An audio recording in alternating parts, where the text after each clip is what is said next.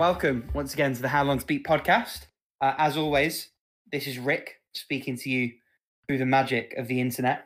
And through the magic of the internet, I am speaking from the UK to Paula, all the way in Chile.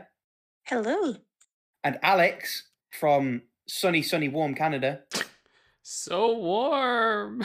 Although we did have a warm week this week, actually, but it's gotten cold again. There you go. Which warm to me is probably cold to you, but it's fine. Yeah, we did this whole thing last time. It's all relative, right? That's how it goes. And we've got relatively few completions this week, by which I mean only Alex has got some completions this week. But between the three of us, we've also got retirements, currently playing games. A topic, as always, this week talking about what is or isn't a modern game and where you draw that line.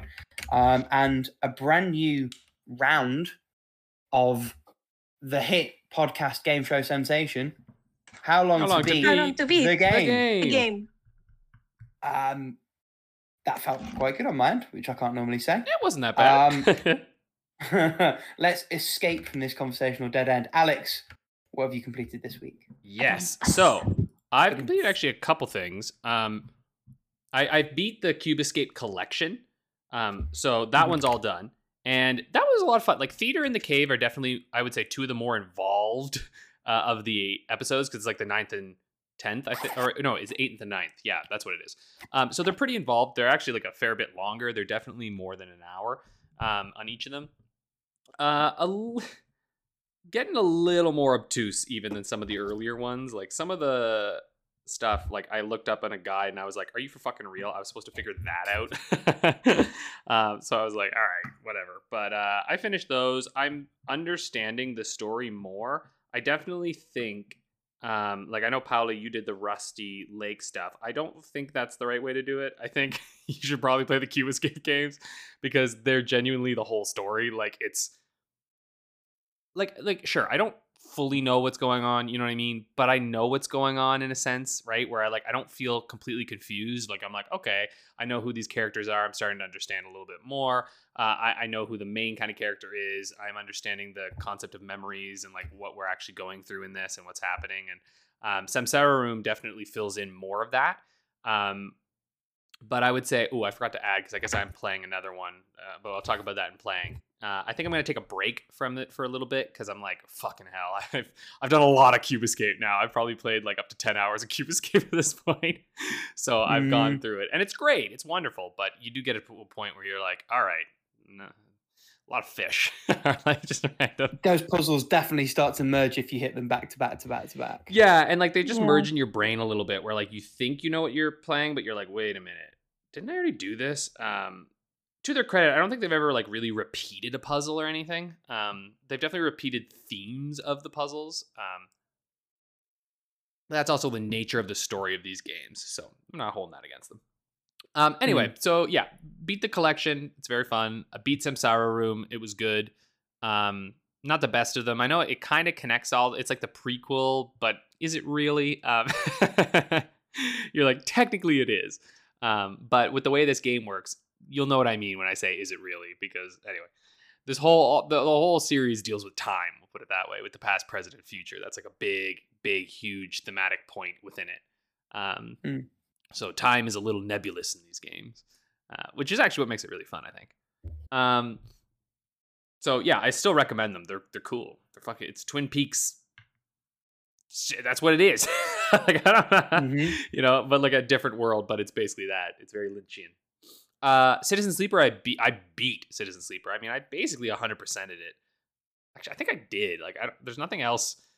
I said I like did main plus extras because I guess technically, because I completed certain missions that like negate certain other ones, I didn't see everything. But I basically saw everything, and I even finished up to because they have 2 out of 3 episodes now, free episodes released. So I've finished the second one. So now I'll just wait for the third one to come out. Yeah, the ending just sneaks up on you because it doesn't really end, right? Like there are many endings. And so I saw kind of most of the major endings at least. I have like 80 or 90% of the achievements on it at this point. And so like, I really like how kind of modular it is. Now, I think if there is a critique of it, it is in the fact that it doesn't end. like truly just does not end. Yes, you So have. is that how the DLC works? Like, because it's open-ended, when you roll credits, you can go back to your save and do Well, rolling credits is post-game meaningless stuff in just this there. game because when you roll Okay. credits, you just click continue and you just keep going. Now, Oh. if you choose something that takes you off of the eye, yeah, you end. But then if you click continue, you just start right before it happened, which is a great mechanic. I love that I don't have to go back and do all this. It just puts you back before you made that critical choice. But also, it kind of creates the problem of your choices are kind of meaningless. They don't matter because you're just gonna go back and do whatever anyway. So it's a double-edged sword in a lot of ways, right? Because I sort of feel like, I don't know. I guess we can talk about this more when you finish it. I guess thematically it does kind of make sense. Like, you're gonna stay on the eye, but it is a little weird. Like, you feel like, oh, you finished, but like, I guess that's just an ending that I could do. I guess I could just do this ending if I wanted. I guess I could do this one. You know what I mean? Like, et cetera, et cetera, et cetera. It doesn't really feel like when you make a choice that like that's a big deal. You're just like, okay, well, I made that choice, and now I'm just gonna go back and do the other choice, and then I'll just keep going, and I'll see all of the possible ways that my game could end. That being said, the endings that they have created are very poignant and great, and I love the world they've made. And it's still one of my favorite games I've played in a long time. Like, it's easily a 9 out of 10 for me. The only thing keeping it personally from a 10 is the lack of a satisfying conclusion, which this DLC might potentially bring, because it is pretty interesting so far. I really do enjoy because they're really expanding the world. It actually feels like a setup for whatever they're going to. I'm sure they'll work on a sequel. I think this has been pretty successful for them. I would hope they would work on, even if it's not a sequel with your character, like, I would love to see more in the world they've made, because they're really expanding the world out, and I'm learning a lot more. It's very expansy. Like, this really feels like The Expanse, but like slightly like shifted a little. Like, even talking about the belt and stuff, like they have like, I don't know, a lot of the mechanics within this and like the world they've created. It's that very like, real future, but like the overtaking of capitalism and the just like how much it would actually suck to live in a space station. You know what I mean? Like, you're stuck in this little fucking tin box. But yeah, the characters are fantastic. Again, beautiful to look at. It's on Game Pass. Like, I mean, like, honestly, of all the Game Pass games, I'm like, you really should play this one. Like, it's just, I feel like everyone can enjoy this. There's nothing holding you back from it. It does get a bit repetitive near the end when you have to start to wait for things and you've kind of done everything, and so you just kind of are going through the days. Yeah, that can get That's a little where I'm at now. Yeah. Yeah, because I've sort of maxed it to the point where like nothing matters. Like, I have all the perks, and so I'm never ever ever losing any of my dice anymore. More and cryo than you know what to do with. have You can so make much cryo. stabilizers. Yeah. Yeah, I can make and buy in multiple different areas. I can just use scrap, which really, if I just get one scrap a day, it's fine. I'm infinitely That okay. broke the game. Yeah. It really does. And I don't know if it has any thematic utility.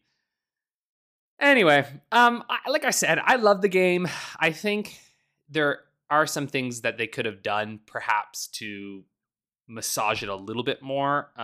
Because literally, when I came to the end, I was like, oh my God, I'm in the late game. Like, I didn't even realize. Do you know what I mean? It just kind of happens. You're just like, oh shit, I've done a ton of stuff and I've almost got all the way through it. So anyway, really cool game.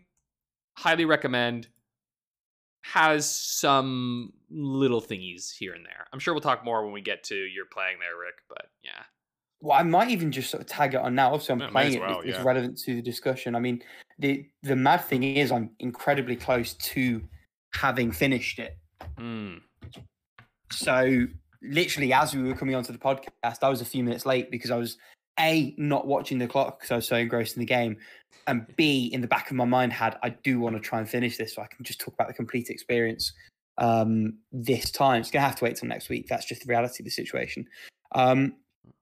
This was a 10 out of 10. I think the first half of this game, and we touched on this a little bit last week, perfectly encapsulates the idea of like making tough choices and trying to balance all these meters in a way that really is relevant and tied into the story.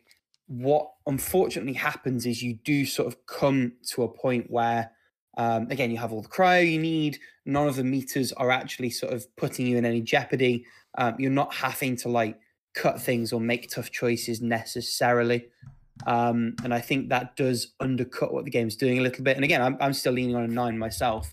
It has been a wonderful game. The writing, it can't be understated just how excellent the game is written, or how excellently it is written, and how well the art complements that. The 3D sort of polygonal world is quite sparse, but that doesn't detract in any way. I think if anything, it lets more of your focus go on to the character portraits and all of the detail and the love and the care that's been put into those. The DLC chapter is an interesting one.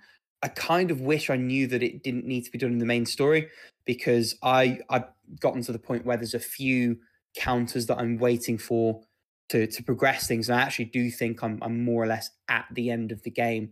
Once there's like an 8 cycle countdown that I've just initiated through a chain of side quests that I've put together. Alex is nodding in a sense that makes me think that might actually. I'm assuming be the very it end of involves the hub. Is that accurate? It's the seed you get from the navigator. Yeah, I know what you're talking about. Yeah. Oh, So, that yeah, one. Oh, okay. I did that one really early on, but you could do them in any order. So Oh, okay. Maybe I'm somewhere different. The thing is, I've had the you seed have a in my while inventory left to go with that one. Oh, okay. So I've had that seed in my inventory for God knows how long. Maybe it just took me longer than it was supposed to get the Rico quest longer. Anyway, maybe I'm not quite as close to the end as I thought. Interesting, but I am far enough through that all of the meters have become meaningless. And like a fool, I've started the DLC bit in a window where it actually might cause me a slight problem, but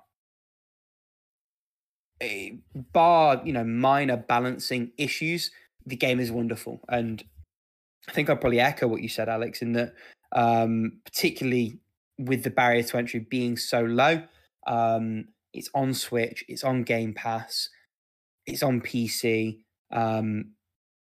It's not an expensive game. Obviously, it's like an indie title. I think it's a solo dev as well. There's no. I think it is. Yeah. I can't think of any reason that I would tell someone not to try it. Maybe if you don't like reading or fun.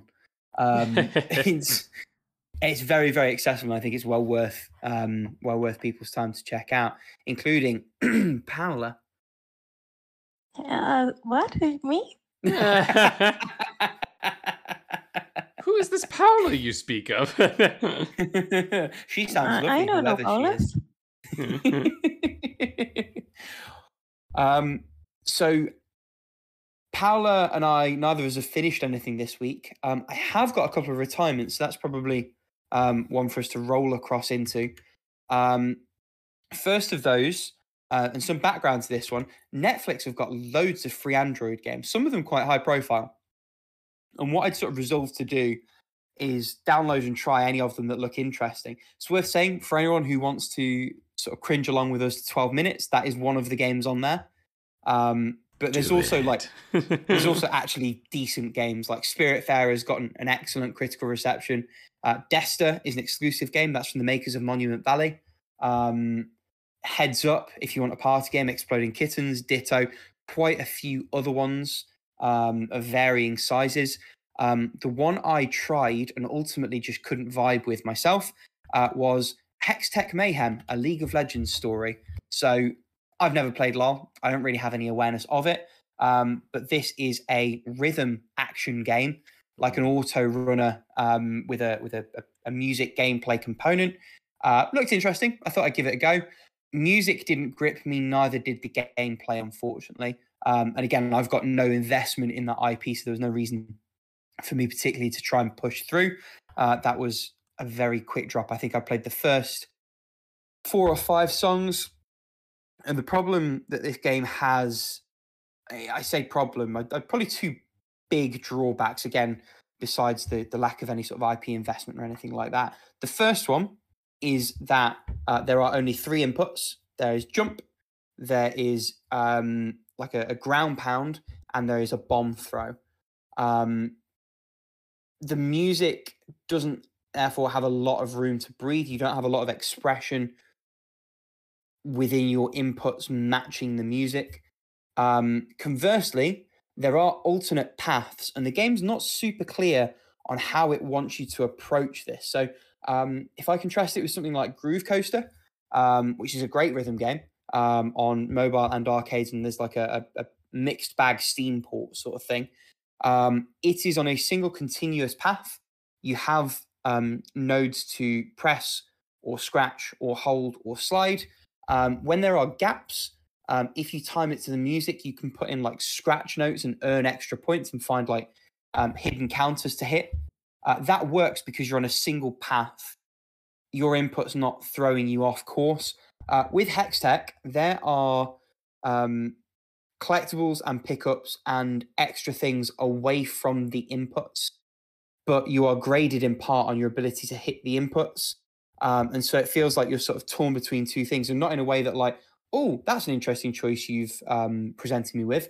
More in a, oh, what the fuck do you want me to do sort of way. More so, like you should only be hitting these if you're trying to replay the level. That's the idea, right? Like they're just maybe, but it's just not well communicated. Yeah, maybe. I didn't care enough to try and dig any deeper into it. Is the bottom line. Your mileage may vary. And then the second retirement, and this is a very soft retirement, is Jelly Car Worlds. The reason I've parked this one, while I was having quite a lot of fun, is that of the 8 levels, or the 8 worlds, 2 of them are marked as coming soon. So what I decided to do is I enjoyed the first 3 worlds, had a great nostalgia trip with it. There's lots of other things I'd like to come back to on Switch, so I've parked it. I'm going to check it again maybe in the summer, and hopefully those extra levels will have been added at that point. But none of that is to discourage anyone who sounds, or anyone to whom that sounds interesting, from checking it out, because it is really good. For me, particularly, it's been a lovely nostalgia trip, but even if you never had any experience with these games originally, it's a really fun, novel sort of platforming concept. There's nothing quite like it, and there's a lot of physics-based fun in there. I think the interesting thing for me, particularly with this entry, not so much with the phone entries because it's tilt control and it's a bit more madcap. You have a great degree of control, but at the same time, there's lots of emergent madness and uncertainty with the jelly physics, but never in a way that feels particularly unfair. So it's this beautiful blend of seeing what happens and feeling empowered to try and like replay to hit high scores, pick up bonus collectibles, find extra exits, all that stuff. So it's a game with a surprising amount of depth, certainly a depth that I wasn't expecting going in. Yeah, so that's my retirements. I believe you have a couple of retirements as well, Alex. One I expected, one I very much did not. Well, they're not that interesting.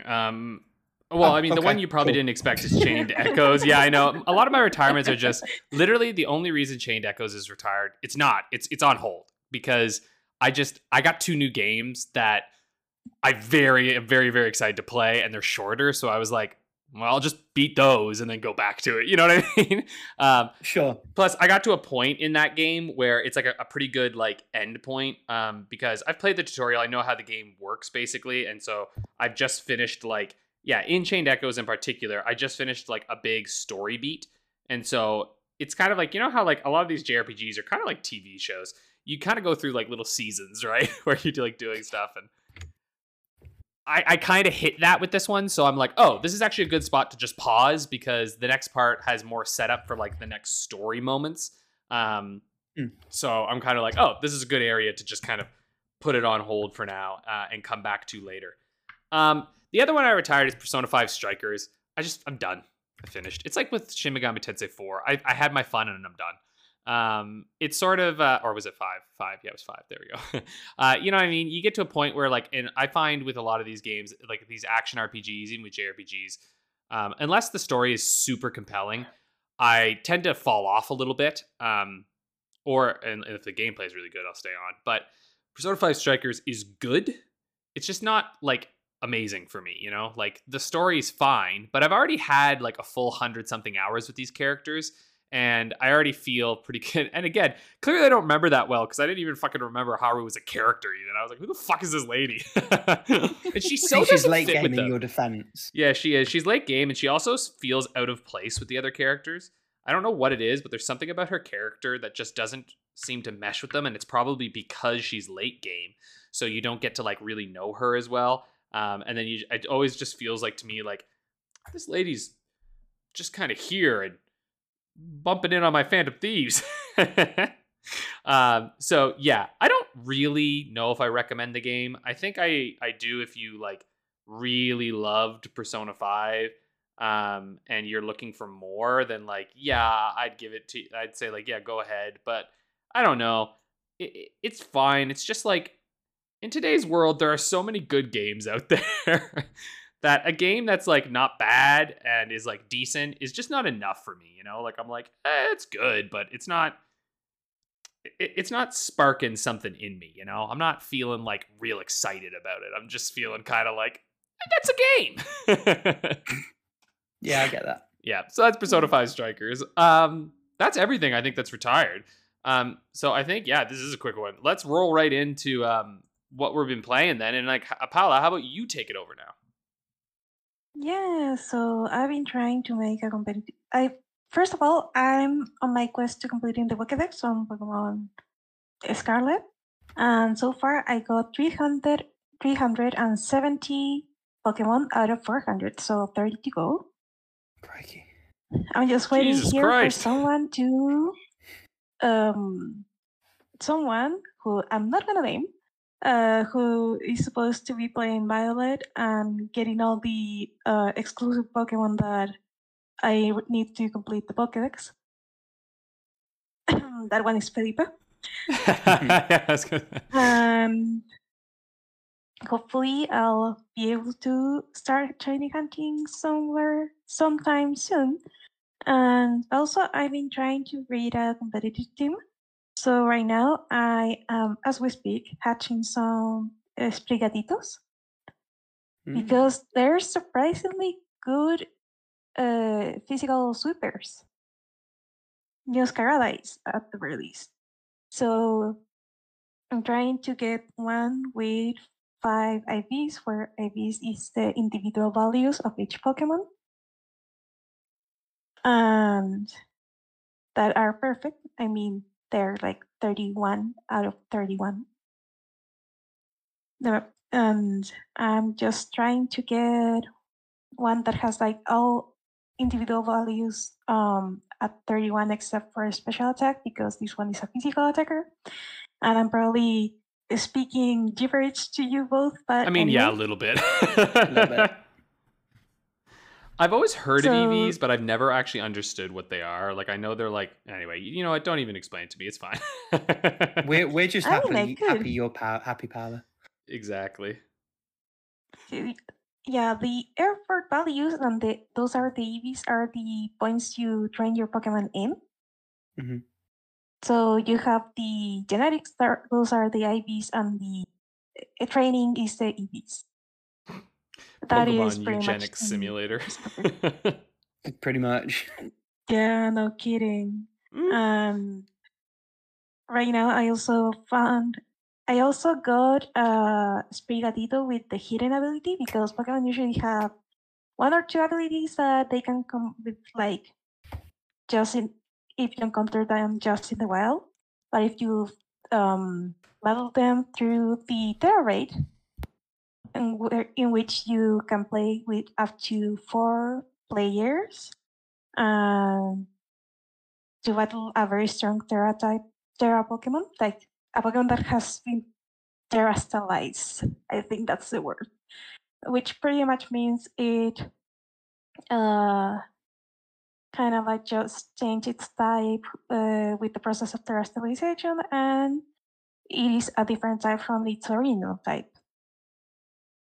They still gibberish, and the thing is that those Terra Pokemon,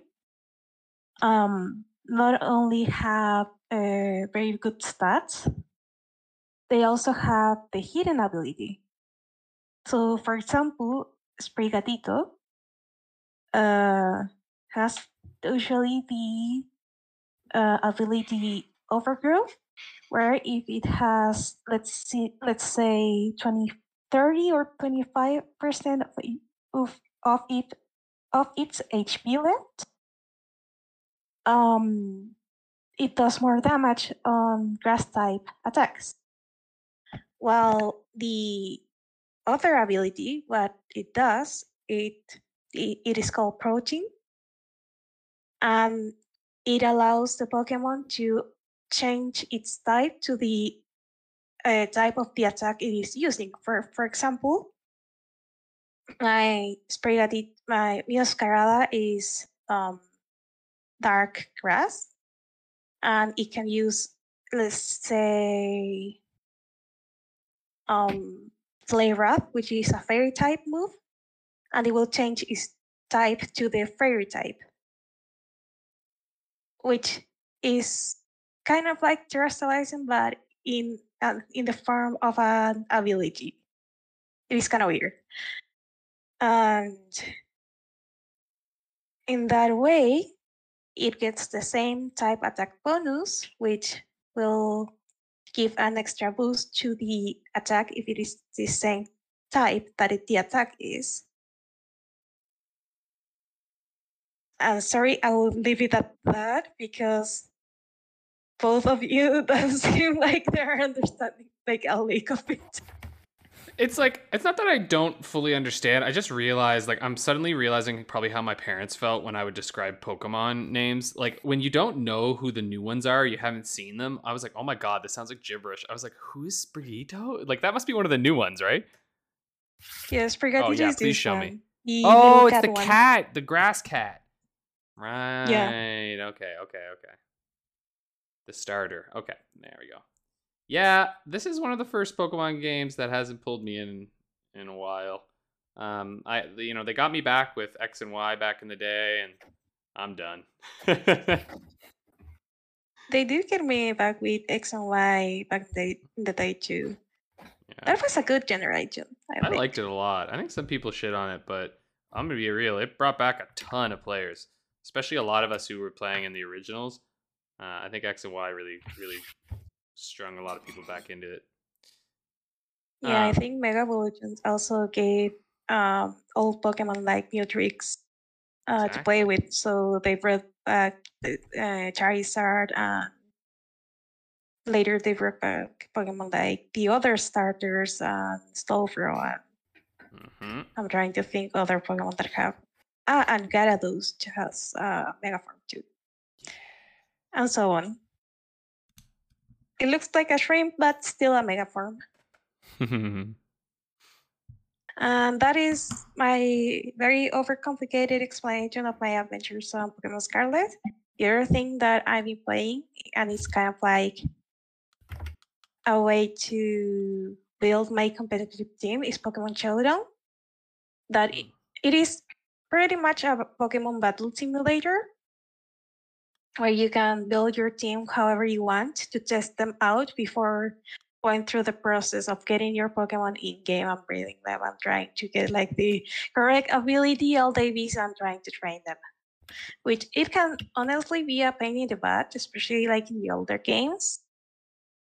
Though it has been streamlined to hell and back in the newer Pokemon games, which, not gonna lie, it has been a godsend in that regard. The only thing that I'm still bitching about is why do the starter Pokemon gender radio is 1:7 and I can't get a female Sprigatito to continue my breeding chain here, and it is horrible. That sentence breeding chain is insane. Yeah. It's only okay because it's about like computer monsters, otherwise it gets very sketchy very quickly. Right. You know what? Like, if you start talking about Pokemon breeding Pokemon, like you exchanging Pokemon with other people, like you're pretty much trafficking Pokemon at this point, like Team Rocket. Yeah. Like in X and Y and Sun and Moon, I was also breeding for a competitive team, and I saved like all those perfect extra perfect Pokemon that I wasn't gonna use and pretty much started trafficking them with my other Pokemon friends that were breeding for other Pokemon. That is like, oh, you have a 5 for IV. Let's. Oh I my don't god, you're know. so right. Alolam, Alolam, Ninetales. How about I give you this very special Pikachu for that because it has like an egg move that is you have to breed for it to get it. And it's like, oh yeah, that sounds like a fair trade. And it's like, yeah, we're trafficking Pokemon. We're not only fighting each other with animals we enslave or like bred for it. We're also trading the Pokemon, and that Bartering sounds for their like that out of lives. place. Yeah. Yeah. It is funny that like the system they've created goes like so against the morals they put within the like obviously there's nothing actually like it's just a game you're having fun. But like I do think that is kind of funny that like the games themselves kind of go against the very thing that the games are so much fun about. Yeah, like in the anime, it's like, oh, you're fighting alongside your friends, and this is like a very special Pokemon you caught, and with the power of friendship, you pull through at the last minute. And here you're like, okay, I need my genetically perfectly engineered Meowscarada to win this battle. And if it's not perfect, well, Guess Forest who's Thing getting is gonna released? go into the it's getting either released or getting to the black market. So Yeah, or welcome to the breeding chain. yeah. There's the episode title right there. Oh my god, yeah. That's a scary title, but I like it. I like it. Yeah. Let's get out of this scary place for a little bit. So how about any of you take it away? Rick, Yeah, you've go on, been I'll playing jump a in. lot of stuff. I have. I feel like I'm never not playing a lot of stuff, to be fair. Accurate. So yeah, it's pretty on the nose. So first thing we've been playing, and this is one that I think we've mentioned in previous episodes, and it's come back in. Part-time UFO is incredible in co-op. I've already played the whole thing through in single player, but it's been lovely sort of re-experiencing it with my girlfriend. There's a particular level that we just played earlier today, actually, where you are rebuilding like a Japanese. I don't know how to describe the building. There's like it's almost like a Japanese sort of war castle sort of thing with there's no good way to describe it. Anyway, you're rebuilding a building. There's some constituent components. You have to put them together in the right order and rebuild the building. While you're doing that, ninjas are popping up at random and throwing shurikens at you. And one of the things you have to do to get a perfect score is not get hit by a shuriken, which was frustrating enough when it was just me playing.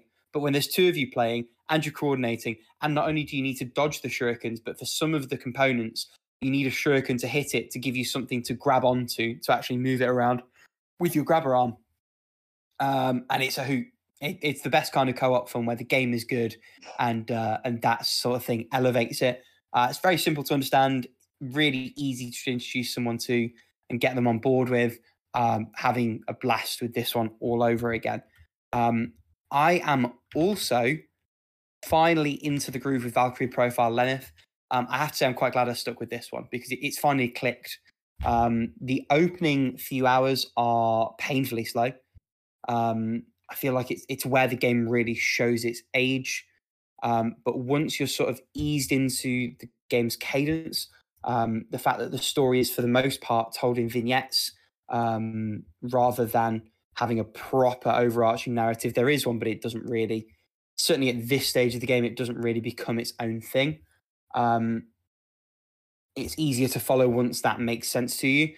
It's also worth saying that the combat, once you actually get a few characters and you unlock a few extra abilities, starts to make a lot more sense as well. I do need to have a quick Google because I played this series backwards, and the most recent well, no, that's not true because Elysium technically exists, but Covenant of the Plume on DS, which was a strategy RPG, had most characters having multiple attacks per turn from the off. The original game seems not to give you that immediately unless I've misunderstood something. So I do need to have a quick Google around that. Let me know in the comments if I've been an idiot and what I've missed. But the actual dungeon crawling, once the combat is a little bit more fleshed out, once you've got some more characters to play around with, once you've got a few more abilities, is really, really good as well. I do think this is the kind of game where if you're playing it in this 2023 and beyond, really using a guide is essential. One, because the proper ending is locked behind a series of really arbitrary, obscure, impossible just to intuit requirements. Partially just because it means that you don't have to rely on the game's woeful internal mapping system. And also partly because it's on archive.org. Like, you can just download a scan of the Brady Games guide for Lenneth. So there's no reason not to. Like, the barrier to entry is incredibly low. And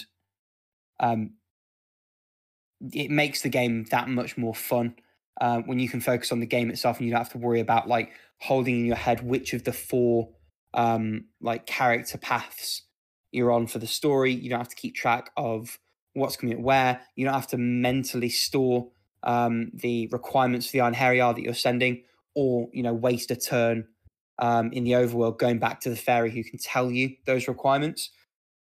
It frees you up to actually enjoy what the game does well, which is the combat and the world building, and some really nice sort of late 90s pixel art.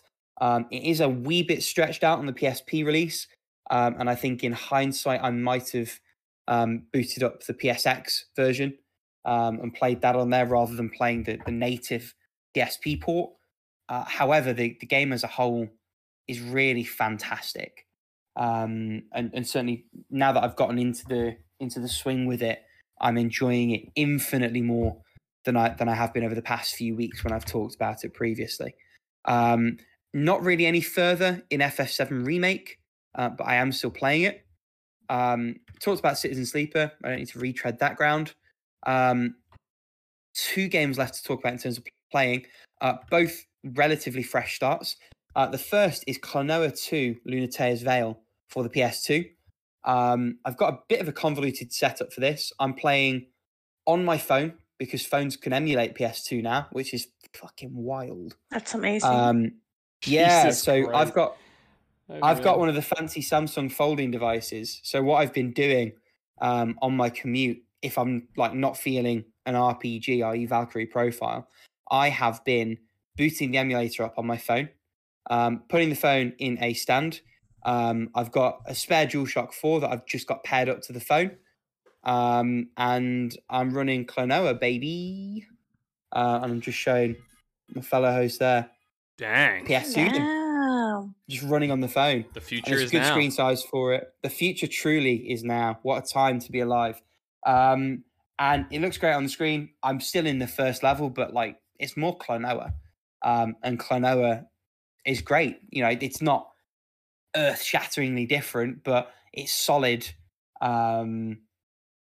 unique platforming fun. There's nothing quite like it. And actually, once I've played that, I think I've got the Wonder Swan release and the if I can be bothered, the Game Boy Advance ARPG that got a fan translation. And then basically that's me through the series. I've played both the GBA games. I've played the original. So yeah, no more Klonoa. Sad fate. Anyway, I've heard that ARG is actually pretty good. I've only played the opening maybe 5 minutes, and it seemed quite by the numbers. Maybe that's me just writing it off too early. I am going to come back to it. We'll see, I guess. And then the last one, and this will probably be an interesting segue because it looks like you're playing the remake, Alex. Darn right. So not only has Dead Space recently been remade in all its glory for current consoles, and by all accounts, it's actually a phenomenal port, which is a pleasant surprise, or a phenomenal remake, I should say. Recently, the mobile game entitled Dead Space, but in fact, more like Dead Space 1.5, it's like a prequel to Dead Space 2, explaining how the situation is what it is at the outset of that game. What some crazy clever people have done is they found a port of that game for the Xperia Play, the Sony phone that had the slide out keyboard, a little bit like the PSP Go, but with digital sort of touch sensitive nubs instead of a proper analog stick.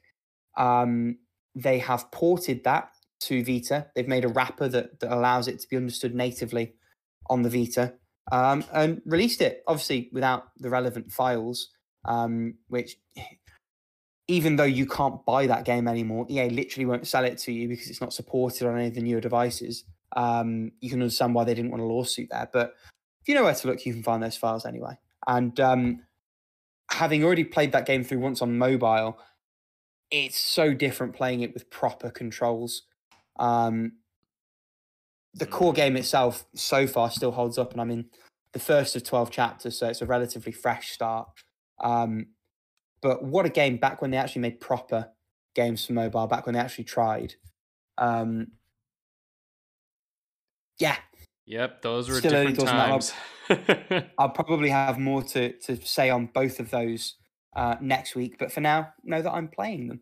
And that probably provides us with an excellent segue actually to you, Alex, and how you're finding, unless you want to talk about the other two first, how you're finding Let's jump into the Dead Space remake. Yeah, this there's no reason to play Dead Space 2008 anymore. There just isn't. Like, genuinely, there's absolutely no reason. It's the same thing with Resident Evil 2 remake, where, like, unless, I don't know, you're nostalgic or you can't afford the new one or something, which that's fair, you could go back and play it, but it's incredible. Like, it is, yeah. It's kind of hard for me to describe how good this is, because it's been ages since I've played Dead Space, though it was one of my favorite games back in the day. Because keep in mind, Dead Space came out in 2008, which is a long time ago now. And I remember 15 years. Yeah, I remember playing the shit out of it on Xbox. I've played that game at least 2 or 3 times, because it's not super long. It is gorgeous. First off, like, holy shit, gorgeous. No load screens at all. You just start playing and that's it. The Ishimura looks incredible, sounds amazing. Those goddamn creepy motherfuckers are still terrifying and feel even more lethal than they did before. I got fucking surprised attacked really early on in the game, and I was just done. And I was like, oh my god, like, I forgot how to do, like, the proper combat. Shooting off the limbs is super satisfying. Your stomp sounds so good. I've just been curb stomping these baddies whenever I cut their damn legs off. The UI is incredible. You know, it's all that, like, the fact that there's no, like, you know, it's all, like, in-game UI, right? Like, they give, like, a reason for it to exist. You know, like, you can see your health on your back, and it looks awesome. The powers are so, like, weighty and just fun. The you know, character animations and everything have been upgraded so well. Isaac looks quite different, but like an actual human being now. And yeah, man, I don't know. It's like, so I haven't bought a new game in a long time, and I technically didn't buy this because I just traded in 3 Xbox games that were not worth 3 together this one game. But hey, EB Games does that trade 3, get it free. And I was like, I'll trade in Xbox games that technically just qualify for your for your promotion. Because it was 3 games that they gave, like, to give an example, I just feel good about this. I love this kind of trading, because I traded Tiny Tina's Wonderlands or whatever, and the highest offer I got trying to sell it on my own was $30, and it traded in for 30. With this promotion. And then it was something like, I don't know, like, I think it was like the Lego game, the Star Wars one, which I'm like, I'm not playing, and Strangers of Paradise, because I thought maybe which, by the way, I bought all of those for less than this game because they were on Boxing Day sales. So I feel like I made some money today, which is nice. But, like, let's be real here. I'm never playing that Stranger of Paradise game. It's apparently just good. And so I was looking at it and I was like, I'm never going to play this. There's so many amazing games right now. I'm never getting to the okay game. It's just not happening. So instead, I got myself Dead Space, and I'm very pleased that I did. I'm going to play this one pretty slowly, I think. I want to kind of savor the experience of this game again. And also, it's really stressful. Because of the effects that they've put into it and, like, the remake's quality. Yeah, I can only play for so long, because then I'm like, I need to breathe. Because this goddamn thing, you never know when someone's coming. And, like, because I haven't played it in so long, like you said, it's been, it's probably been a decade since I've replayed the game at least. I don't remember anything in this game, Like, I'm like, oh, I don't remember what happens next. And for all I know, from what I understand, it's like extremely faithful. I think they've only changed like some little things in terms of like probably, combat and stuff, and like a little bit of just like quality of life stuff. So yeah, if you like survival horror in the slightest, I 100% recommend getting this game. And I also wanted to support the fact that, like, look, I don't like EA. I don't think many of us do. But they did right by this game. There's no season pass shit. They didn't try to add in any more fucking shit like they did with Dead Space 3. They just let them remake Dead Space properly. And it's just, you just buy it and that's it. You got your game. You're good to go. That's all you got to do. And so I'm just like, okay, thank you. Please remake Dead Space 2 and then let them completely change Dead Space 3. That would be lovely. Or at least just like, let this series become a thing again, because I think they mostly handled this series correctly. It was really just the overreach in Dead Space 3 that kind of screwed things up, because I think Dead Space 2 is arguably even better than Dead Space 1. Though they're actually really close to each other. And this basically just turns it into the definitive Dead Space experience. And my God, I can completely see why Callisto Protocol tried to rush their game out, because ain't nothing touching this fucking game. So anyway, that's Dead Space. You've played Dead Space, right, Rick? I played it, the original, on PS3. Okay. Crikey, I was still... It must have been like 4 or 5 years ago now. Certainly not like when it came out, but not that long after. Great game. I'm not really a big survival horror guy. This, I think, is one of those games where whether you like the genre or not, it's the kind of game that you can still get behind. That was certainly the case for me. I also, obviously, as well as the mobile game, played and loved the Wii spin-off, Dead Space Extraction, which is a point-and-click shooter. It's really, really good. I think one of the PS3 Dead Space releases included like a PlayStation Move compatible version of it. So if people are emulating, if they have a setup that can make that work, that might be another way to play it. Equally, Dolphin's so easy to run on like most things now. Yeah. Hey, maybe they'll make it for VR. I don't know. Oh, that would be good for VR. I do think that's one that actually holds up better with time, because I think at the time it released, we were all a little Dead Space hungry, and it's like, oh, okay, an on-rail shooter? Like, you know what I mean? Like, it's like, it was a little bit like, really? That's what we're getting from Dead Space? Okay. And now, being separated from that and just wanting more Dead Space, I think going back to Extraction is probably a much better experience at this point, because it's like, you can just accept what it is. You don't have the initial disappointment of like, really? An on-rail shooter? You know what I mean? I don't think anyone was expecting a proper Dead Space experience. Anyone that did was deluded. No, it's not. I don't think that's a really cool companion piece. That's not what I'm talking about, though. I mean, the fact that when you announce it, it's like you're putting resources into that, and while you're fucking up Dead Space 3, like. Sure. Okay. You see what I'm saying? Yeah, that's how I felt at the time. I was like, for fucking real? Are you serious? Come on. But anyway, it doesn't matter. So yeah, that's Dead Space. Playing that. I'm still playing Pokemon Prism. I'm just like slowly making my way through it. I'm on this weird little I'm in a prison right now, which is actually pretty funny. I'm fighting all the inmates. The game's pretty funny, I have to say. They've got some pretty good quips within there that I'm like, you know what? You guys have a nice sense of humor, and it doesn't like fully break the world. It's not like trying to be too meta referential. It's just like fun shit. So I'm enjoying that. Still playing Gears of War Ultimate Edition with my partner. We haven't gotten much farther into it. It's still fun. It's still really dumb. But like, I wouldn't have it any other way. One other game that I'm playing before I talk about my favorite game that I'm playing right now, I'm playing Cube Escape Paradox, which is like the last Cube Escape game.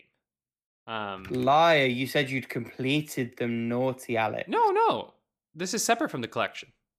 Is it? Yeah, it is. I beat the collection. Oh. Samsara Room and Cube Escape Paradox are completely separate. Because Cube Escape I knew Paradox. Samsara wasn't. I didn't realize Paradox was. Okay. Yeah, Paradox has 2 chapters in it. The first chapter is free, and then you have to pay for the second Pay chapter. for the second. Yeah, fair enough. And they have a video too, like a movie, an 18-minute movie that you can watch. That's actually quite good.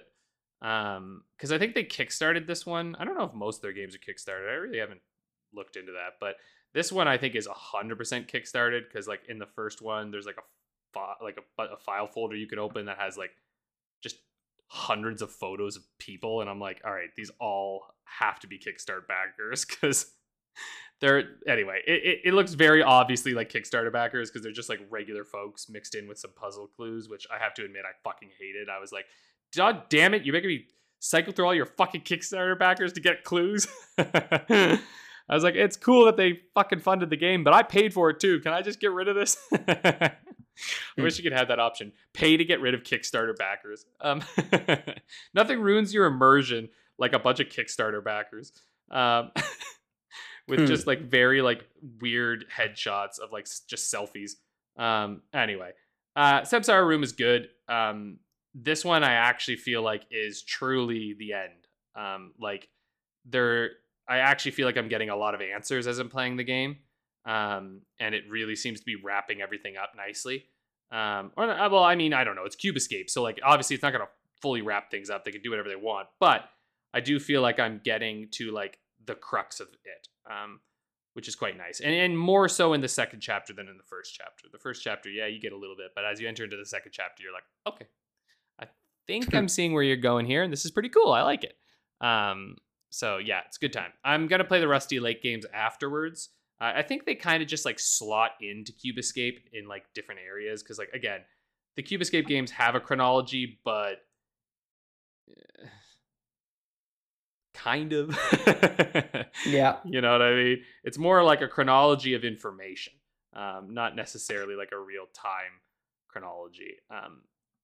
But yeah, I kind of want to play all the Cube Escape games like in the proper order this time because I played Samsara Room as my first Cube Escape game ever, and you said it ties it's the up a lot prequel. of the stuff. Yeah, but also I'm trying to think, hey, maybe I could play all the Cube Escape games in the quote-unquote correct order. And then try to find a YouTube video of some tinfoil hat guy trying to tie everything together just for the fun of it. I'm certain that exists. Like I Surely, have zero doubt in my mind that there is a bunch of shit that tries to like explain the lore and the connection between them. Yeah, that's out there for sure. Anyway, you should do that. I'd be happy to talk about it with you. I think Paradox actually connects everything a little bit more than Samsara Room does. But Samsara Room definitely does a bit of that. It at least shows you a bit of the start of it, I guess. Yeah, I don't know. I just think you should play them in order. It's fun. And they're not very long, so, you know, why not? Okay, the last game that I am playing, which is by far my favorite and easily the best game of the year so far, is Hi-Fi Rush. This game is one of the greatest games I have played in years. If this came out last year, it would have been my game of the year probably. This came out of fucking nowhere. Literally out of fucking nowhere. Xbox was just like, hey, by the way, Bethesda's Tango Gameworks, the guys who made The Evil Within, have made an action rhythm game. Have fun. And it was like, what? It's on Game Pass. It's out now. Holy shit. And guys, I'm not exaggerating. This game is incredible. And the reason that I would call it incredible, so like the concept behind it, it looks a lot like Spider-Verse actually. It takes like a really cartoony style of like comic book-esque animation style. And like there's all these little pows and like, you know, little, whenever he moves, it'll like make little movement stuff. And the cutscenes straight up look like you're watching a high budget animated film. Like it's seamless. It looks beautiful. Its style is impeccable. And the whole idea is that you're this guy, Chai, who he's got like a busted arm. And there's this thing called Project Armstrong, which they're like take people and they give them like cybernetic upgrades. And it's clearly there's something nefarious because like he gets brought in and they're like, oh, he'll be perfect for waste management. And so like, he's collecting, and he wants to be like a rock star. But when he gets in and he's doing the surgery on this big factory line, his iPod, he's obsessed with music, lands on his chest.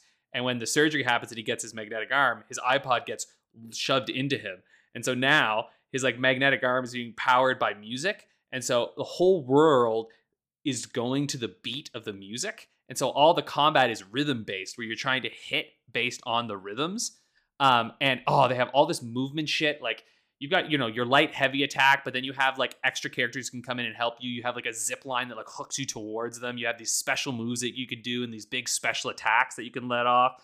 And all of it is synchronized to the beat. So every combat that you have, you get like, score tabulator going up. And kind of like in Bayonetta or like Devil May Cry. And then at the end, it'll kind of tabulate like, how on beat were you? How high was your combo? Etc. And it's not a particularly challenging game. I'm playing it on hard, actually, which I really recommend people do if you have a little bit of experience. They're not trying to punish you for not being on rhythm. They're trying to encourage you to get on rhythm. So like they're really teaching you how to do that. And you can press one of the... I don't know how to call these anymore because like they don't have starter select anymore, but what would be the equivalent of the select button?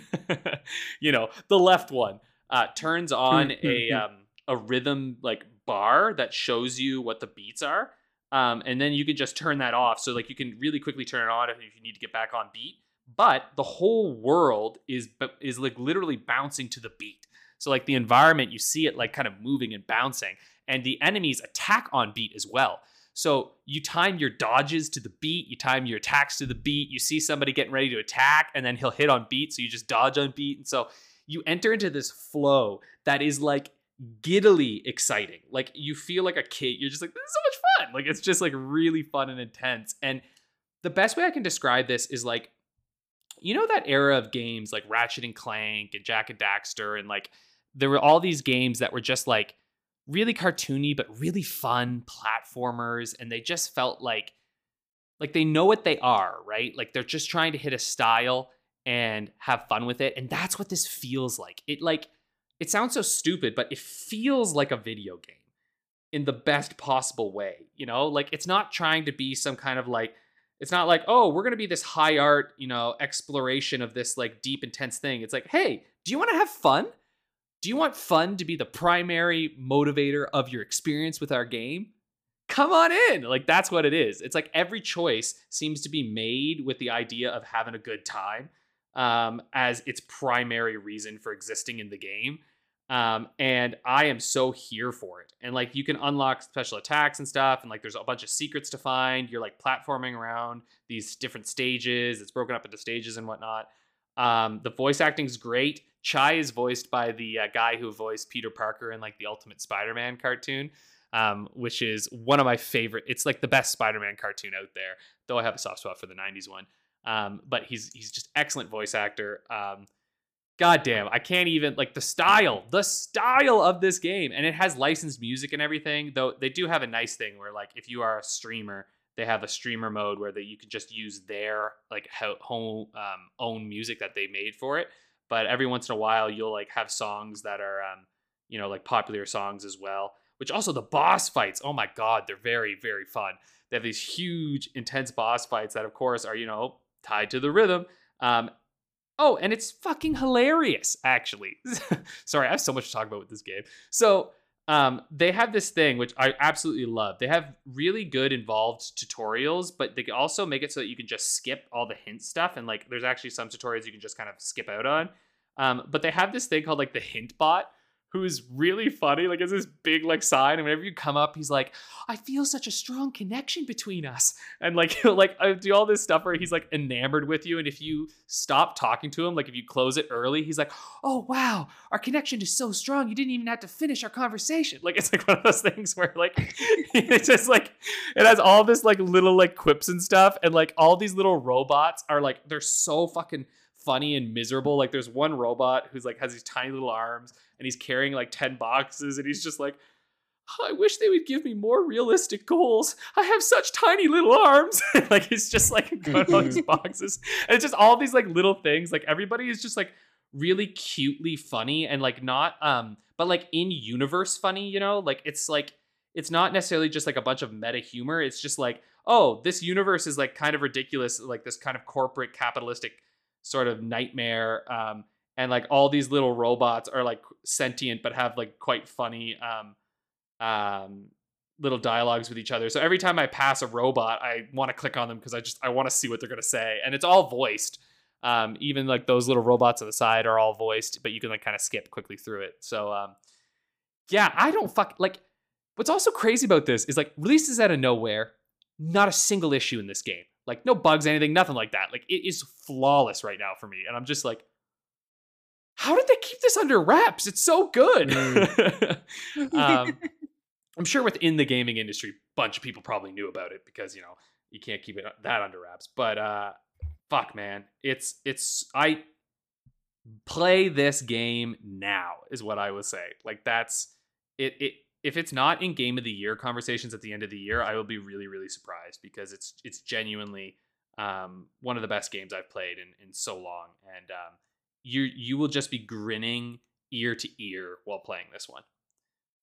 It looks great. I just hope the specs aren't too beefy so that I can run it. Yeah, I don't think they would be because like I don't know, the stylized art style I'm hoping isn't too intense, but who knows? Yeah, who knows?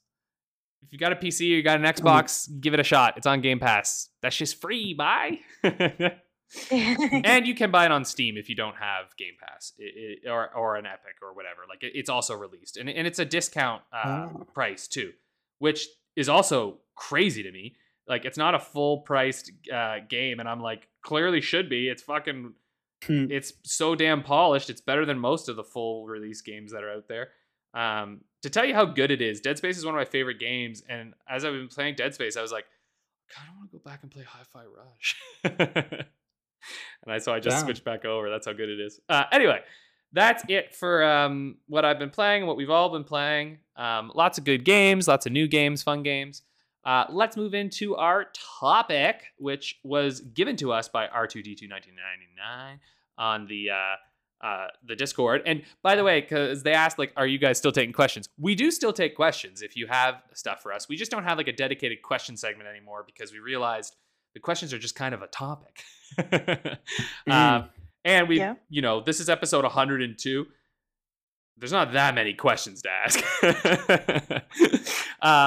But the topic they gave in is, when do you guys no longer consider a game as modern, quote unquote? And I'm just going to read what R2D2 said first, and then we'll give our thoughts here. Because for me, I would think that games like, 10 plus years old are no longer modern. But then there's games like Minecraft made in 2011, and it's still getting updates. And that's something I wanted to hit on as well, actually. But I want to hear from you as well. What is your kind of definition of a modern game? Tricky, right? I don't know that I have a definition because I think there's what is modern and there's what feels modern.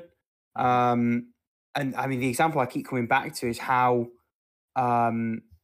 modern certain retro games, Super Metroid is the obvious one, despite the fact that came out in 94.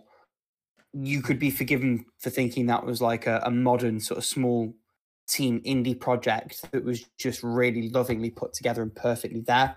So there's a question mark over like what feels like it is of the current day. But I think in terms of like when a game isn't modern anymore, I still think of PS4 games as modern. I don't think of PS3 games as modern, if that makes sense. It does. But I think even before PS5 came out, I didn't really think of PS3 games as modern towards the back end of the PS4 life cycle. I feel like, this gen or, 5 years out is where it starts to hit that point. But it's such it's a question that probably needs more context. Like what would you call modern? Well, because I don't really know what I would call a modern game. Yeah, so I was thinking about this because I was thinking about why, because I know some people when we mention this sort of thing, like the idea of modern versus retro, a lot of people I think push back on the definitions because they're like, well, what's the use of them? Which I think is a fair instinct.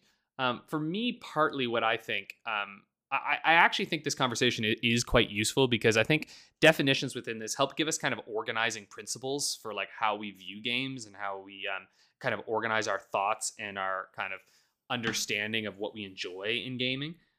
So like from that kind of angle, I think it's actually quite useful to do this kind of thinking to ourselves of like, what is modern to me now, and what does modern kind of mean? And I think what you hit on there a little bit, I don't think of modern in terms of like you mentioned, time, right? Because I don't think a modern game is necessarily based solely on when it is released. Because we could argue that, for instance, I mean, remember we talked about the itch games, right? Like Black Iris, remember last year, the PS1 inspired thing. That doesn't feel modern at all. It feels retro, right? It's in that world because it doesn't maintain modern aesthetics or modern control and modern design. And I think that, to me, is more where I enter into the modern. And I think perhaps an issue, actually, with gaming in general is that we don't, because it is such a new form of entertainment, we don't actually have like major classifications for eras of gaming yet. Right? Like we'll sometimes say the aughts, or we'll say, you know, in the 90s and the 80s, whatever. But when you think of like furniture, even like honestly, just even furniture, or film too. Film has these classifications, but furniture will have like, you know, the modern era or even art, the postmodern, the Renaissance, like, you know, romanticism, all this stuff, which we organize and then become, you know, descriptors for the types of paintings. Even if they're made today, you could say, well, okay, well, they're painting in a postmodern style or in a cubist style, et cetera, et cetera. I think we kind of need some of that. And we sort of do with gaming, where we use it based on genre, but we've already noticed how ineffective that is. Like Metroidvania, right? What the fuck? Everything's a Metroidvania, apparently. Everything's a roguelite or a roguelike. I think tying it to gameplay mechanics hasn't actually been overly successful. But you know, no definition ever really it can be. It often leaves something lacking. So, okay, that's a really long preamble for what I think in terms of modern. And again, I think I'm thinking in terms of aesthetics and gameplay. And Minecraft, I think, was a really interesting one. I didn't even realize that they had mentioned Minecraft until I was like reading and putting the comment in today. Because Minecraft, to me, if we had gone based off time, would clearly be a retro game at this point, right? I mean, years ago. But part of the issue, and what's interesting with that game, is that aesthetically, that game has never been retro, or has always been retro, right? In terms of its aesthetic, in terms of its look. But then also, its gameplay-wise, that game is constantly maintained and updated, which I think removes it from the ability of being a retro game. It is a modern game in the sense that it maintains and it actually responds to the player and what the players are interested in, and it updates and adds to its existing world, making it more and more modern as it goes along. So yeah, I think that's like a case study for me that would like kind of exemplify it a little. I'll talk about some more after, but Paolo, I want to hear, or you know, Rick, Paolo, whatever you want to respond or add to. Yeah, I'm trying to think because there are many games that I would like. I would probably consider retro anything like from the NES era or the N64 era. Like those games feel old to me, but why do they feel old?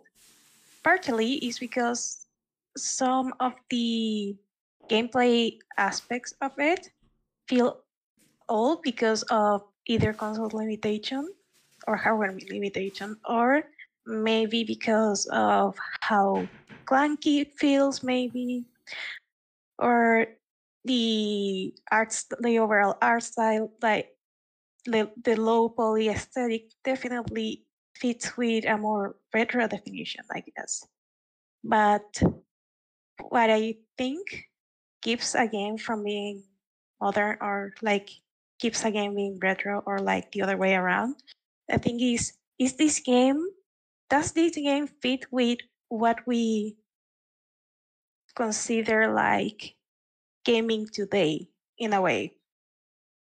For example, I was thinking, hey, Age of Empires 2 is still being played, and it released all the way in 1999. And I'm like, yikes, I'm old. But also, the way they did Age of Empires 4, the way they make it feel more like up to date. Not only it's because of the graphics, but because of how they balance things out and in the overall game design. Because if you go and play Age of Empires 2, a lot of the civilizations feel like palette swaps of one another. Like they have very few like tangible differences between them. You have to go to the actual stats of each thing to know like how they're different. While in Age of Empires 4, you see the different civilizations and you say, yeah, these are clearly different because one of them has a clear orientation towards cavalry, and this one has camels, like camel riders, and they like are like anti-cavalry and stuff like that. And then you have the new civilizations that are like vastly different from anything else because of how they work.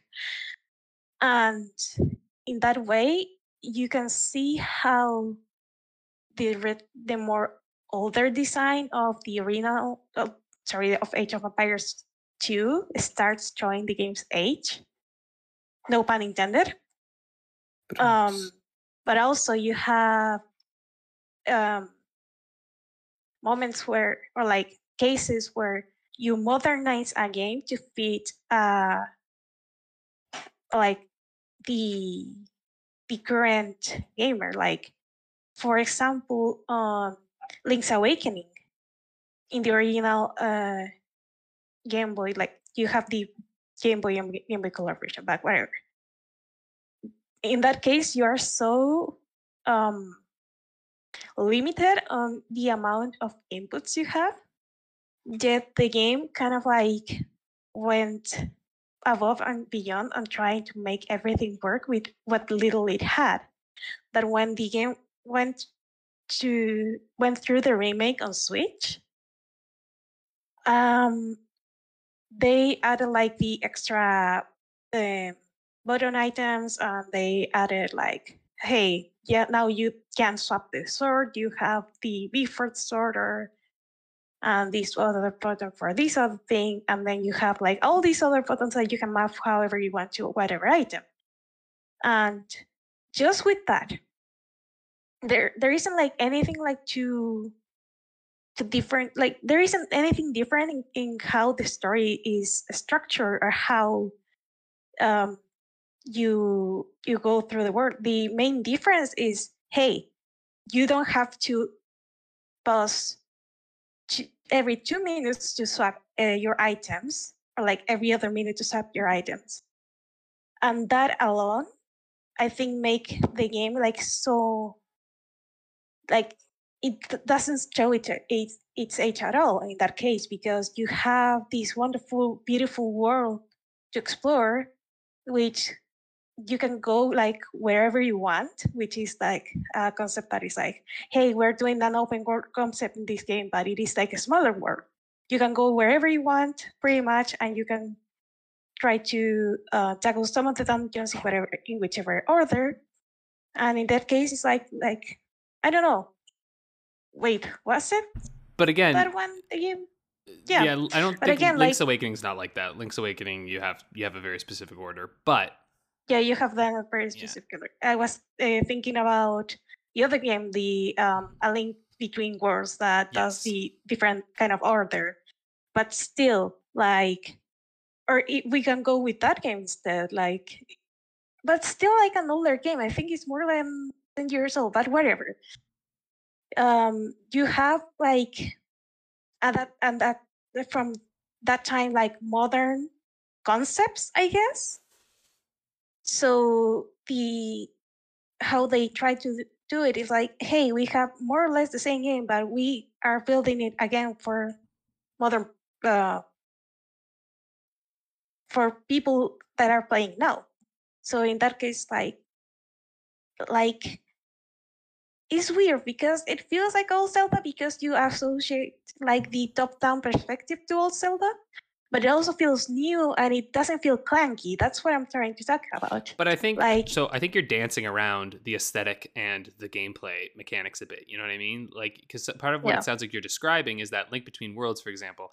Yes, it shares the perspective of Link to the Past, aesthetically it's Yeah. been upgraded, right? It's 3D models. It's a 3D world. Yeah. It looks like in this area. And then, like you mentioned, gameplay wise, it's unlocked. It has so many more mechanics and assistance that I think kind of pushes it into that modern world, right? It like sets it next to games that you're like, I could be playing this right now. Like no one's iterated and made and improved on this yet, you know?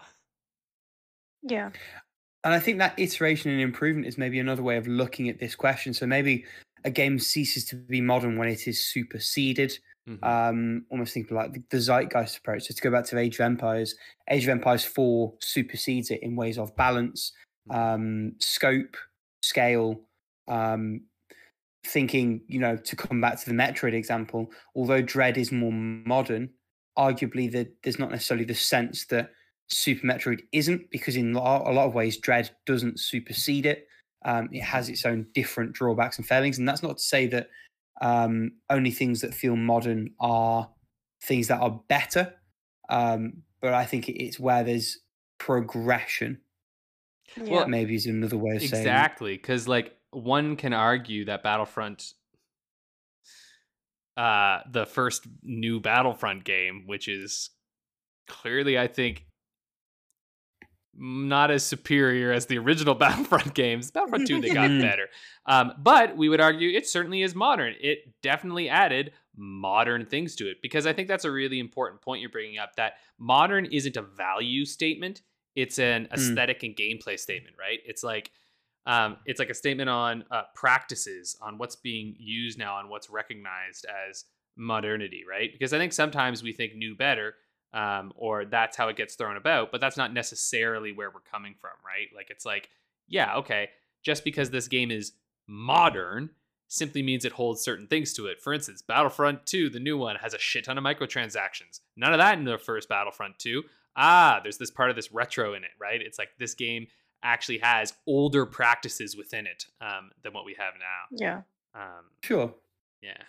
And another maybe more obscure example is the recent remake of 13, the sort of comic book inspired FPS. The original on PC and like, was it 6th gen? PS2, GameCube, Xbox? I think so. I forget which number was which. Might have been Wii, nevertheless, actually. Wii 360? I think so, yeah. PS3. 5th or 6th gen, whichever one it happens to be, the PS2 generation, is absolutely objectively a better game than the modern Microids remake. Yeah. But the remake is absolutely modern in the sense that the graphics are better. It is made with modern sensibilities in mind. I think they'd added multiplayer. I might be completely making that up.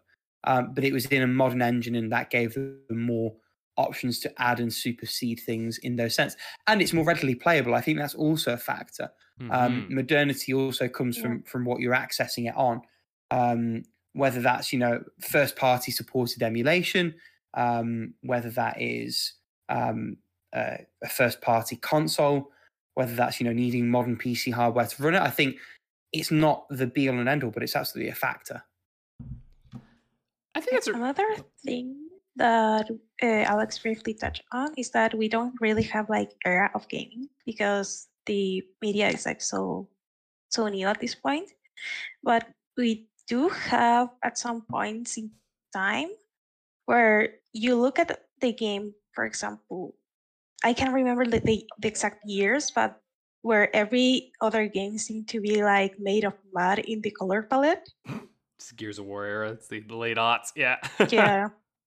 So, and now like you could say the eras of gaming would be like, hey, the big guys are like trying to milk like this concept. So, for example, one of the newest one is probably like the open world concept, which is very funny because there are other games that do have that concept. Like, I'm gonna say Minecraft because like you can do whatever you want in Minecraft, and they do like things in different order, or like just exist in the world, and you don't really have a proper objective in those games. In that game. To be fair, I think you're talking about a different kind of open world right now too, though, right? It's the open world tower game, right? It's the Oh yeah. like that is like a new modern aesthetic that is actually, I think, going away. It's actually starting to phase out into the battle royale. Yeah. The battle royale like always comes back in a way. Like like before the open world, it was the battle royale, and now the open world is like phasing, and the battle royale is back. Like Yeah. No, we go through major waves in gaming. Anyway, sorry, you were saying? yeah, I was trying to think because I had an idea and it just went away, and I'm sad Oh now. no! Well, you were talking about the open world and how that's is a big thing now. Minecraft, how it was an open world, but And just before that, what was the? Oh yeah, I remember now. there we go. So, I did say that how a game feels like when you're controlling it, like makes it feel like modern or not. Like if a game doesn't include like quality of life improvements that has been like piling up over like the last few years, like for example, a movable camera in a 3D environment. You pretty much take that for granted, but for example, Pokemon before the Switch era, and even like Pokemon on the Let's Go remix of Pokemon Yellow, they are technically, well, they're top down, but for example, on Sun and Moon meetings, there's no movable camera. The camera always follows the character through their adventure. Like it's something like top down, and it's like let me move the camera because like some of the ambience like feel like something I should be able to move the camera in. And one of the things that people actually kind of like laugh about online was when on X and Y they said, "Hey, no, not X and Y. Sorry, Sword and Shield." One of the things the developers said was like, "Hey, we do have a freely moving camera now," and that is one thing that people usually take for granted to the degree that it was like, "Hey, we're playing on 2017, 18, 19. We're not in the retro era where the camera couldn't move." So there are things that you expect from a modern feeling game in that regard. Albeit that depends on genre, and there's lots of sort of carveaways on that. And I think I mean, yeah, it depends. What's interesting with that is I think if you're asking the question, in a gaming magazine article in the early noughties, when does the game cease to become modern? You might be saying, well, if you ask 5 years before that, the advent of lots of first-person or 3D movable cameras is something that would make certain games before them seem less modern. But I think now it is just ubiquitous, and I don't think it necessarily means anything either way. There are PS2 games that we absolutely wouldn't call modern that would have had fully 3D movable cameras and worlds, and so there's things that are a factor but will cease to become a factor. And I suppose that's the interesting thing with this question: the goalposts are ever moving.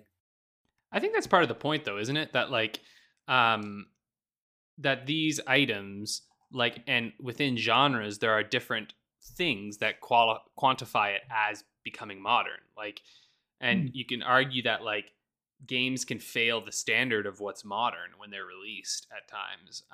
I think Pokemon consistently fails to be modern. Honestly, I truly think that series, even the most recent one, is not a modern game. It feels like a retro at this point. Not even retro. It feels like something else, right? It feels like it misses the bar of modern. Like, honestly, I really think so. Like Dead Space, the remake, for instance, is a game where it feels extremely modern, where you're like, wow, this is hitting on all of like the most current practices within gaming and in improving things to make it feel seamless now, right? With the material that it has. And maybe that's another thing too, because Paolo, you hit on this, is like the controls, but also the feel of a game, right? Where it's like, does the game function right now with as limited as possible roadblocks to get into it? You know what I mean? Where like the game goes smoothly, you can jump into it, it's fine, it works, it functions with the current, whatever that you have. So you start to enter it, and maybe we need more because again, we just added the retro thing onto this. This really was only talking about modern, but I almost feel like we need more definitions besides retro, right? Because like think about classic cars and stuff. They have all these different definitions for the different kinds, and I sort of wish we had some of that too. Because there are games that it's like I wouldn't say, for instance, I still don't think Sun and Moon is retro at this point.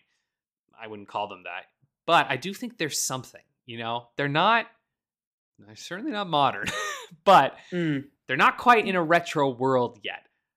Outdated, perhaps. There is something important you picked up there, though, which is that the retro is sort of an important point in that assessment. So, like, when we talk about quality of life improvements and things lacking those quality of life improvements, I think that's at the core of what makes something cease to be modern, is when there are newer games that have improvements that it is so obvious coming back that game lacks. I think maybe another interesting one that comes to mind in that regard is if you were to play Borderlands 2, having played Borderlands 3, as I understand it, 3 adds vaulting, more integrated sort of cover mechanics, things that then when you go back and play Borderlands 2, you recognize that you lack those things in the moment-to-moment gameplay. Yeah, yeah. I'm with you on that. I mean, that's like, it's like Red Dead Redemption 2 releases and Red Dead is now officially fully retro.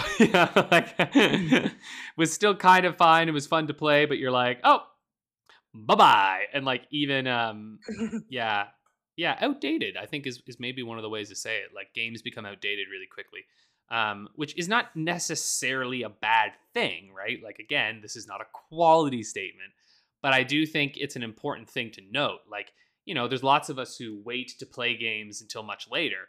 And the reality is that it's like, that's a perfectly legitimate way to do it. But also keep in mind that you're going to be very far behind on some of the quality of life improvements that have happened. Maybe it's a better idea to do that so that you don't get spoiled by the quality of life improvements, because it can make going back to outdated games sort of tough sometimes. Like, I won't lie, I play tons of retro games, love it. But there are moments in those games where I'm like, God, I really wish people had discovered this at this point, and usually it's around save systems and stuff where you're just like, man, like I really wish people knew about this, or were able to implement this or that, et cetera, et cetera. 90s era game menus are a roller coaster. Yeah. Oh my God. Yeah. Oh my God. On that note, has anyone got anything particular they want to jump in with on this, or have we exhausted what we have potentially?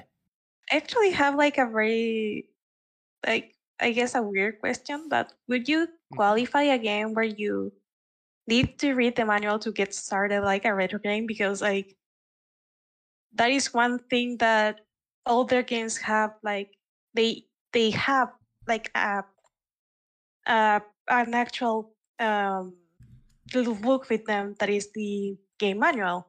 And in that case, would you consider games that need you to go through that game manual to understand what the fuck you're doing, a retro game? Well, flip that question around. Like, one of the things that would have made a game that required that feel outdated or no longer be considered modern is the fact that newer games were coming out with capacity on the cartridge to include a tutorial to explain what you need to do as part of the game. Exactly. So I think, definitely that's something that would be a disqualifier from the moniker modern. Yeah, big time. I think that. Go ahead, Rick. No, you're okay. I was.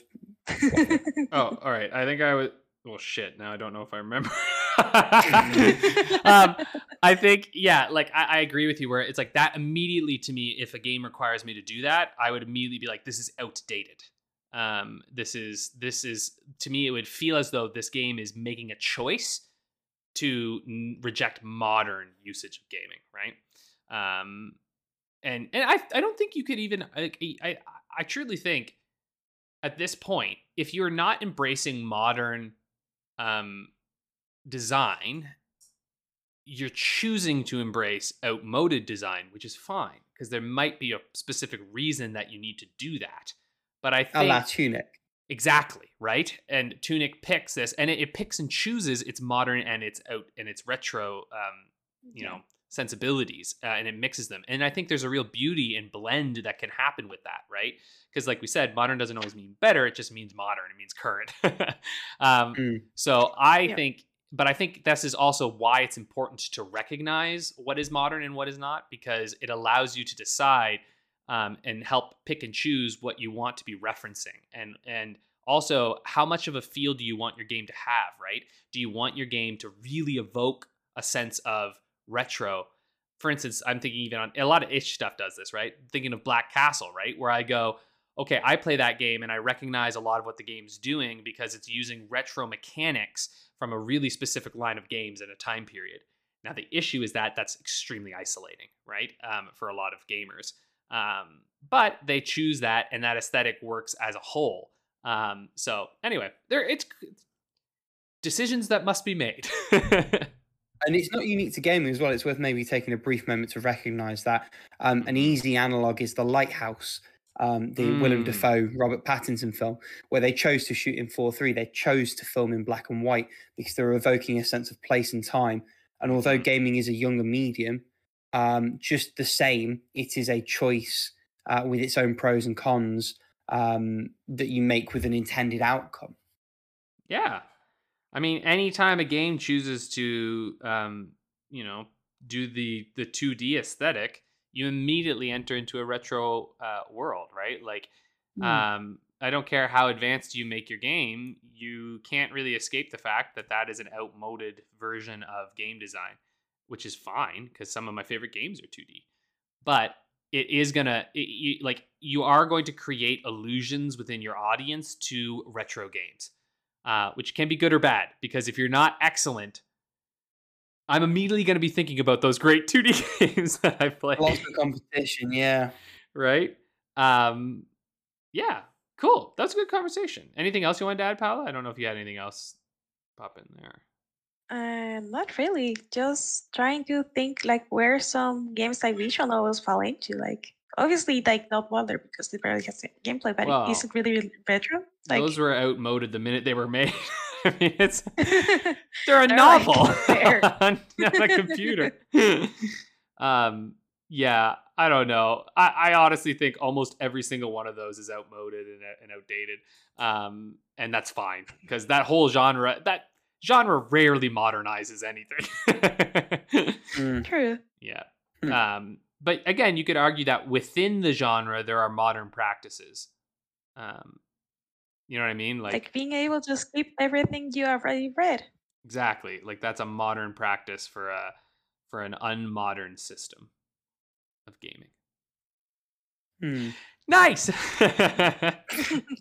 Well, now that we've thoroughly discussed, actually, we really did discuss that for a lot. That was like 30 minutes on modernity. So good question. Please, if you have any other questions, let us know. But now let's go to how long to beat the game. It's my turn because we're in a new round. Rick won last one. So we're gonna play. So he's gonna decide what's the next game. We should do something on Game Pass again because they're really good. If Paolo would play Citizen Sleeper first, please, that would be great. Thank you. I know. I'm sorry. Let's see here. Okay, randomizing now. Oh, interesting. I've never heard of this. Yeah, actually, this is a really interesting one. This is a game called Doom and Destiny. It's an old school RPG with an unconventional mood. Strange events bring 4 nerdy friends in a fantasy world made of cliches, strange people, and a lot of humor. Okay, I can't read the rest of it because it's a spoiler in terms of how much time is in the game. Literally, the next line was like featuring blank amounts of hours of fun. I've literally never heard of this. Me neither. It has an indie games thing at the top. It was released for mobile, PC, and Xbox One in 2011. Okay. Yeah. And Xbox One specifically. That's surely that. Wait, before I go into the Steam page, maybe can not you check Xbox, if I there's don't like know. a spoiler? Don't Like, go on how long to beat. on And in the fact, thing? I wouldn't look up much of this, please. Don't click on anything with writing because you might get a spoiler for it because its log line, I think, talks about the hours. So tread carefully. Okay. but that could just be on how long. Okay. I don't know. I'm gonna go Steam before I open the page then. I can describe it for you. Look up images and stuff. Okie dokie. But yeah, it's I've just never ever heard of this. Yeah, I mean, it doesn't look bad. Yeah, I don't know. I wonder how it rated. That would be an interesting one down It the would be line. So obviously you're going to want main plus Yeah. and like 100%. And I think what I'm gonna want, let's see here. How many people have this game backlogged? Ooh, okay. Because I think that's interesting, considering we've just heard of this game today. But has the world just heard of this game today? Also, when was this game made? Like it kind of Yeah, like reminds me 2011. of. Yeah, the menu system reminds me of RPG Maker. Oh, interesting. Yeah, I've never heard of the developer, Heartbit Interactive. I've never heard of that. Which I don't know what that means. I mean, could mean anything really. I mean, they might have developed a lot of stuff. Who knows? My stuff's in. I'm not always super up to date on all this. Okay, I think. Wait, this very is the much shooting base in the dark. Human Destiny, not Human Destiny Advance, because I just learned There's there's multiple an Doom and Advance. Destinies. I think it's the original one. It's just I Doom and think. Destiny. Yeah, I have nothing else to indicate that this is anything besides the original. Because there's a Doom and Destiny something out on Switch. Oh, yeah. is there? Interesting. Wait. That Yeah. was like the first thing that came up when I googled it was Doom and Destiny Worlds out now on Nintendo Switch. Okay, so it's a series that'd that's be cool. ongoing, I guess. That's interesting. Sure, looks that way, yeah. Oh, yeah, it Anyway. really has that RPG Maker vibe, doesn't it? Yeah. Yeah. That's That a good way of shit putting it. aesthetic. I fucking hate that aesthetic so The one much. where It's you so hope the clean and gameplay speaks for acidic. itself. Yeah. I mean, I respect that it's a thing, and like it's nice that it allows people to make games. Like I don't want to like totally harsh on it too much, but However. personally, I find the aesthetic appalling. Wait, how many people are playing the game, or Have how many people backlogged the have game. it backlogged? the Yeah. game? Okay. Yeah, how many have it backlogged? Interesting. Yeah, rarely do we get a game that I've just never heard of, but this one seemed interesting to me. Okay, This, there you I think, go. Ludopocalypse or whatever it was called, and like maybe one or two others. Yeah, a bunch of the booby ones. The ones we're pretending we haven't heard of. I mean, legit, I hadn't heard of some of those ones, like the waifu space shooter or whatever. Oh God, yeah. Right? Yeah. Okay, That we- was something. we've got some times in here. So let's go through this. So for main time here, Rick is saying 10 hours and Paula is saying 12 hours. And Paula is right on the money. It is in fact 12 hours. So that's going to be 1 point to Paula. Next up, we've got main plus. So in this one, Paula has said 18 hours and Rick has said 20 hours. And the time is, in fact, 22 hours. So Rick just gets up on that one. Let's see here, 22. 1-0. God damn it. Okay. Next, we have completionist. So, or 100% basically. Rick has said 24 hours and Paula has said 30 hours. It's actually 30 and a half hours. So that is going to Paula. Whee! Pretty close. Now, the next one here is the backlogs. And Paula has said 15 have this backlogged, and Rick has said 130. And you're both really off. It's actually Oh, 200 that have backlogged. Wait, what? no. Yes, 200. exactly 200. Really? Yeah. So Rick's going to get it for being closest. But that's pretty darn close here. It's currently Rick with 3 points, Paula with 2. So, yeah, pretty even scoring there. I figured it would be high with some sequels. I didn't think it'd be 200 high. It's actually, I thought I'd overshot, to be honest. yeah, it has a 71% rating on How Long to Beat. It looks Okay. like it's more of like a 60 game, though. Like, all the ratings are in like the 60, 70, 80. One person has rated it 1. Or like 10. But yeah, it seems like it might be an okay game. Who knows? I will never play it. I mean, it's overwhelmingly positive on Steam by the looks of it. Doom and Destiny? Weird. Yeah. I mean, they've got a screenshot that's pointing to it on their website. Well, I mean, Let's have a listen, look. there's too many games out there, but yeah, tell me, report to us. What's going on with this game? Doom and Destiny. I've only seen Doom and Destiny Worlds. Where's the original? Well, That's maybe that's annoying. the one that's actually doing well. Maybe Hang they've on. like screen grabbed overwhelmingly positive from like a decade ago. World says like mostly positive. That makes sense. There we are. Original Doom and Destiny. No, to be fair, all reviews overwhelmingly positive. 96% of the 2011 user reviews. Recent reviews are very positive. 100% from 14 in the last 30 days. God, shit, that's very. The more you look at it, the more RPG Maker it is. It looks like a horrible sort of halfway house between RPG Maker and those like nasty mobile ports that Square Enix did before they did the Pixel remasters. I guess for some that is an aesthetic that they enjoy, I guess. I mean, maybe if you grew up playing those RPG Maker ones, I suppose that might tickle your fancy or something. I don't know. I just haven't understood it. Nope.